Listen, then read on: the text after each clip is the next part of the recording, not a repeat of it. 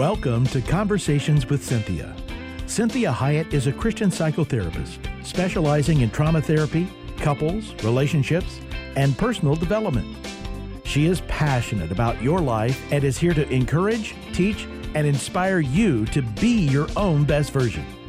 Find her online at CynthiaHiett.com. That's CynthiaHiett.com. Now, with today's fresh insights, Cynthia Hiett. Well, happy Wednesday. Thank you for joining me today. I'm Cynthia Hiett, and you are listening to Conversations with Cynthia. I hope you're having a good day. If not, maybe this can help some and at least get us focused in the right way of thinking, because we've been spending really pretty much the last week and a half, almost two, on the way that we think, how that affects the way we feel, how it affects the way we perceive the world, the life God has given us, and what we really have control over and what we don't.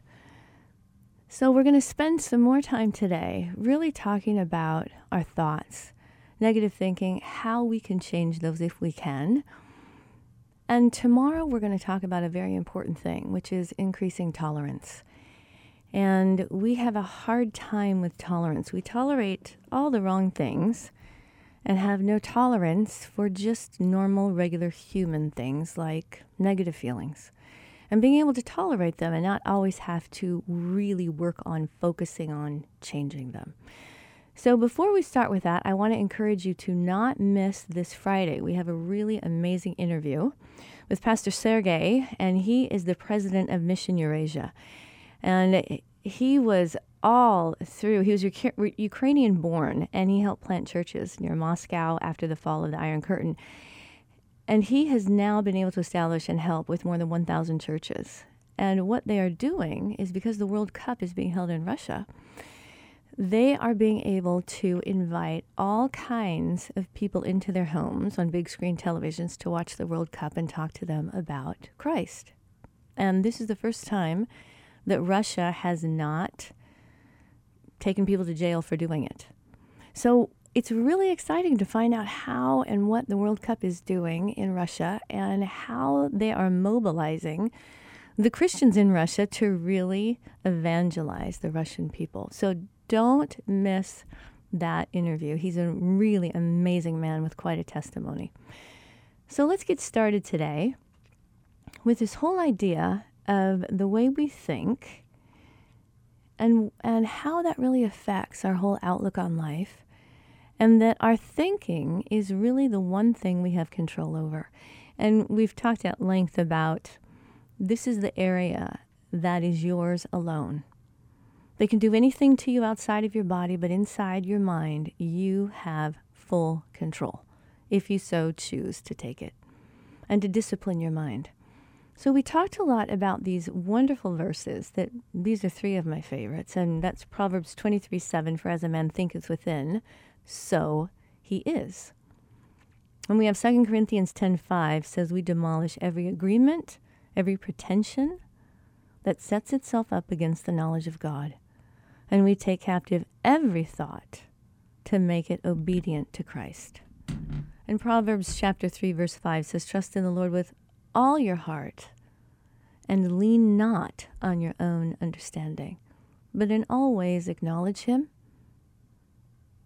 And I have two more that I added this morning, and this is Romans 12:2. It says, do not be conformed to this world, but be transformed by the renewal of your mind, that by testing you may discern what is the will of God, what is good and acceptable and perfect. And Proverbs chapter 15 verse 28 says, the heart of the righteous ponders how to answer, but the mouth of the wicked pours out evil things. Let's just simply say, think before you speak. That's all. Just think before you speak. Save yourself a world of hurt. So as we look at those verses, I had this thought about language and how powerful language is, because words spoken create things. And I want you to think about the English language. And if you've ever heard about conjunctions, conjunctions are linking words. Now, I'm not an English major, so all of you out there, I'm giving a very basic little English language today. So there are 3 types of conjunctions. We have coordinating, subordinating, and correlative. Each type really joins together different parts of a sentence. So what's the job of a conjunction? These really little words. Well, the main job is to link together different parts of a sentence, help you connect, emphasize ideas, and form more complex and interesting sentences. So the definition of a coordinating conjunction, and that's the simplest form, so that's the only one we're going to really talk about, is a word that connects phrases and words. So an example of a coordinating conjunction is the word and in a sentence. Sally went to the park and she went to the grocery store. So these coordinate words and phrases. Words like and, but, for, or, yet, so. So let's consider why the way we think is so important. And the reason of looking at this is, how do you coordinate thoughts in your own mind? Because they directly affect your decisions and how you perceive the world around you and your experience. See, one little word changes everything. So I want you to really focus on and, but, or, and so. So think of this verse that we just talked about. For as a man thinketh within, so he is. Think how powerful that little word so is. So he is. And we talked yesterday about this idea of what you think. I'm a fat slob. So it is. That's basically what that last part of that verse is saying. Let it be so. Let it be so. That's how powerful that little conjunction is. So it is. So think about these things as we are looking at this and how that affects the way that we think.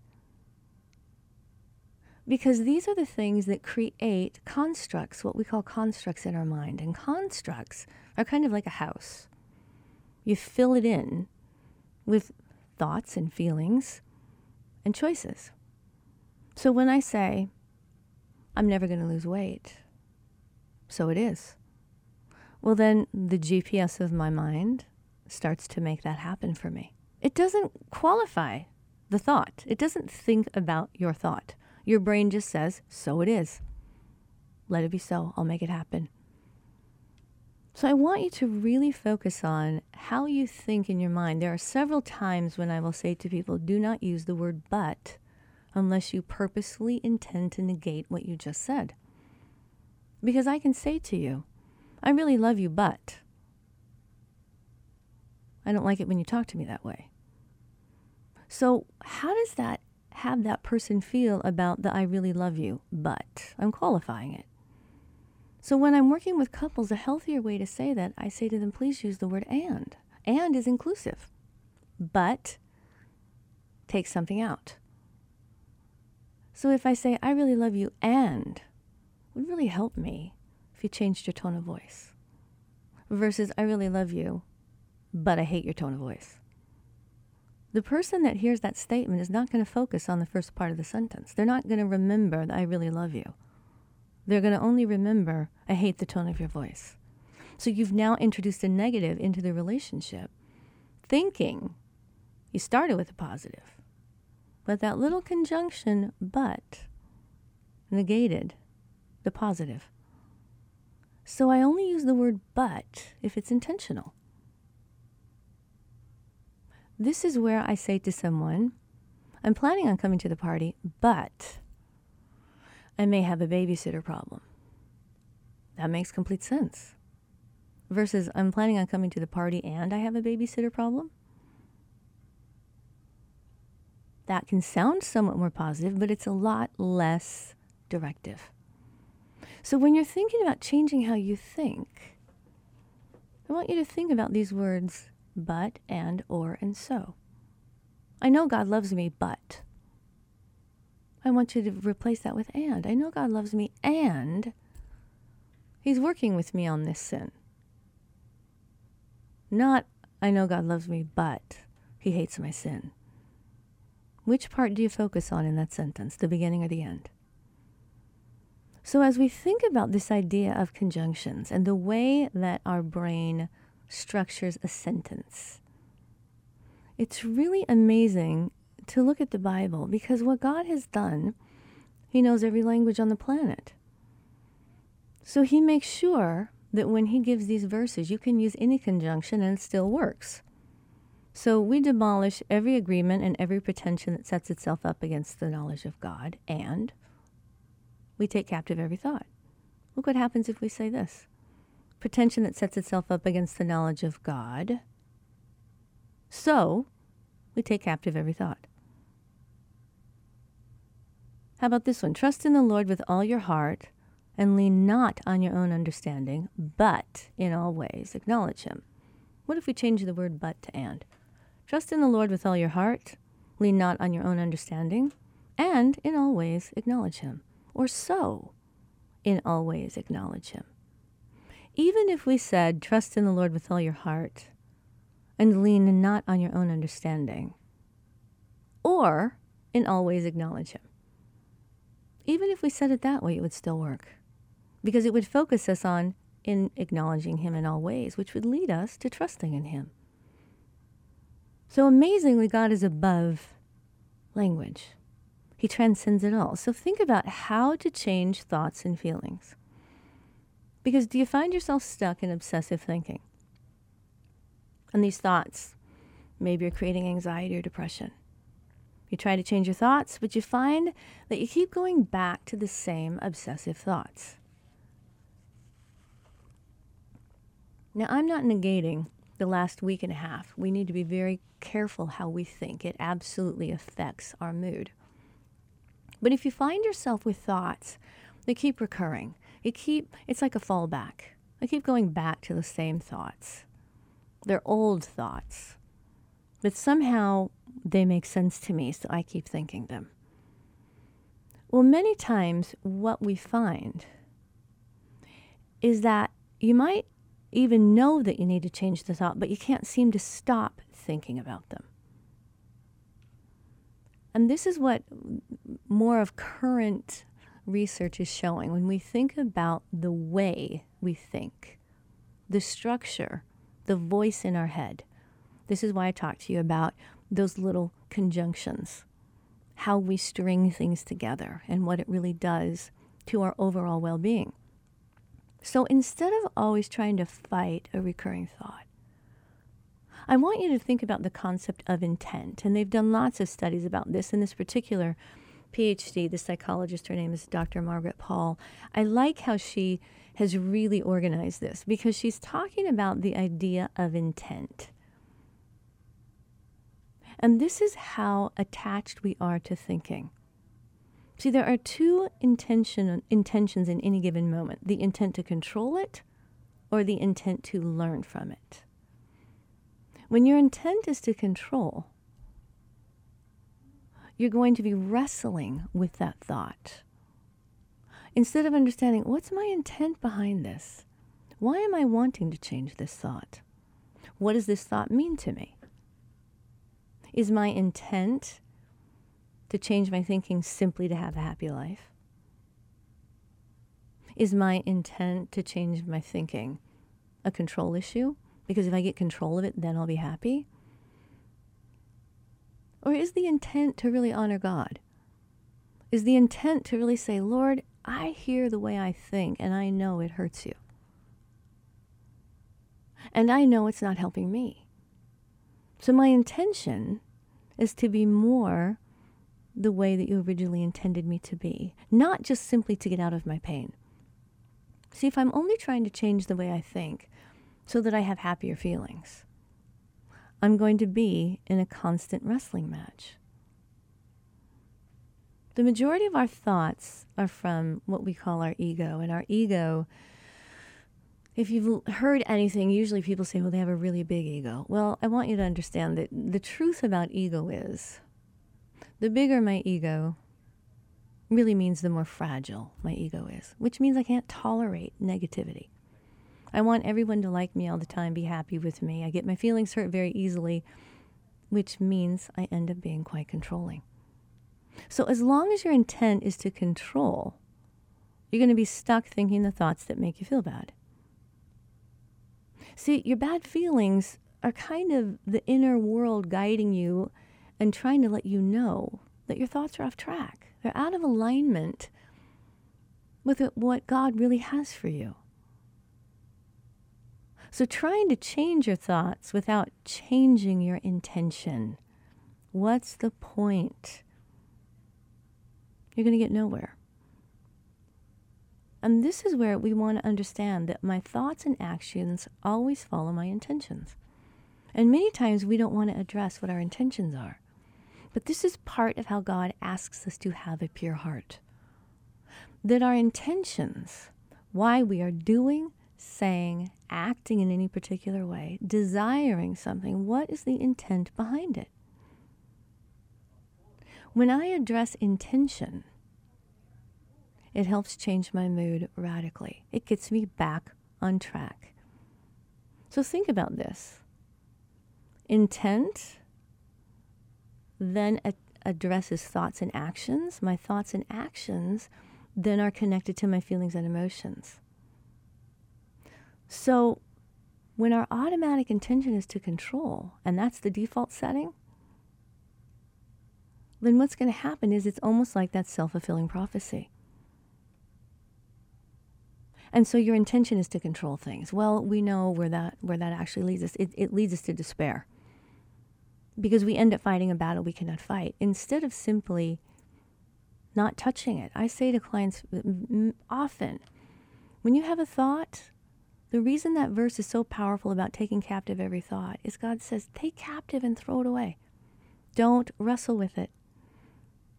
It's kind of like what we refer to as a tar baby, if you know what that saying is. It's like getting your hand stuck in tar and then using your other hand to pull one hand out and putting your foot in to pull both hands out. Now you're stuck in this tar. And so I say to clients frequently, that's a thought. Don't touch it. Walk away from it. Don't try to reason with it. Don't talk to it. Don't make friends with it. Don't wrestle with it. Ignore it. Move on. Change your intention. What are you going to choose to think on? Think on those things that are good, righteous, pure, of good repute. Think on these things. So instead of trying to change always the thinking, I can distract. I can walk away. The same way, in your external world, if you find yourself in a conversation that is very unhealthy, maybe people are gossiping, maybe there's a lot of foul language, maybe it's going to a place that is vulgar, well, you can choose to stay, try to battle with them, or you can simply walk away. So there are many thoughts that either the enemy plants in my head, comes from my own insecurities, my own woundedness, and I have to recognize those thoughts as those like quicksand. It's like a piece of sticky gum. I don't want to go near it. I don't want to touch it. I want to change my intention. So what's my intention for today, for this moment? What's my intention with this person? So let's say that if I'm having a conversation with someone and they hurt my feelings. What's my intention here? Is my intention to convince them that what they did was wrong so that I get them to say the thing I want them to say? Or is my intention to take the conversation to a higher level? So depending on the level of intimacy, I may completely ignore it. What merit is there in getting tangled up in it? Now, if it's my husband, if it's my best friend, I might say, hey, can we stop and address what you just said? I'm uncomfortable with it. I don't understand why you said it. Is there something I need to change? Do I need to know something? Are you in a bad mood? What's going on? What's the meaning behind that? Because that's how I restore intimacy. But if it's someone that I'm not attempting to have that level of intimacy with, the best thing I could do is move on. Because if I take it in, then it will be a control issue for me. I will have to wrestle with what they said. And I need to remind myself, if it's not an intimate relationship, do I really want to put stock in what someone says that if they don't know me that well? and if I don't know they're committed to my own well-being. So start to understand your intent. This is how we become really mindful of what we're thinking and mindful of our feelings. So if the intent is to control a feeling, you will lose the battle. And this is where I've said frequently that acceptance is the key to all my problems. That we accept our feelings. They're indicators of something. And when we get that observant position, and the intention is to support, understand myself, and help myself to be the best version of me, then I stop wrestling with negative thoughts and negative feelings. I simply accept them as information. What is it telling me? So if I have someone in my office that struggles with depression and they have a clinical condition, I might say to them, okay, are you overly tired? Are you not taking care of yourself? Have you stopped taking your medication the way that it was intended to be taken? Is that what these feelings are indicating? And instead of trying to fight, we want to use that as information. What do I want to do with the information? Instead of judging my own feelings, I want to understand the feelings. And some feelings, I tell you the truth, I don't understand all of my feelings. I don't. But what I can do is care about myself, and I can care about me regarding the feeling, and I can comfort. I can have sympathy on myself. I'm not talking about a pity party, obviously. But this is about relationship with yourself. And this is always what it comes down to. How are you relating with you? Are you helpful? Remember, it's the me, myself, and I. Am I helping myself? Or am I condemning myself? Am I rejecting myself?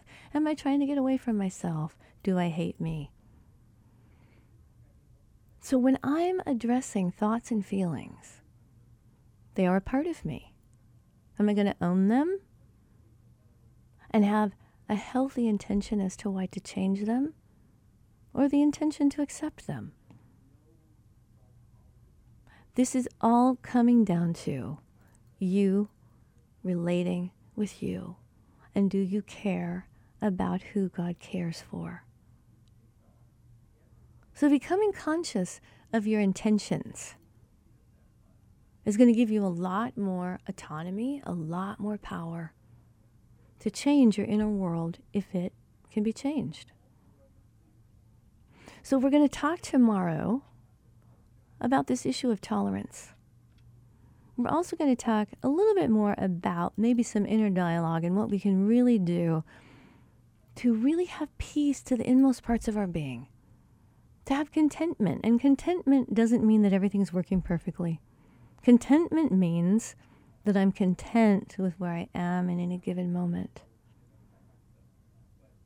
knowing that the God of the universe loves me, and He is causing all things to work together for my good. So make sure you listen. Start listening to what's going on in your own brain. What do you hear yourself saying, talking? How are you talking to yourself? Go back to that relationship. How am I dealing with me? Am I caring for me? Do I have compassion for me? Have a blessed day. Make sure you really understand your own intention. I'll talk to you tomorrow. And thank you so much, Jeremy, for being such a great producer. God bless you in all you do.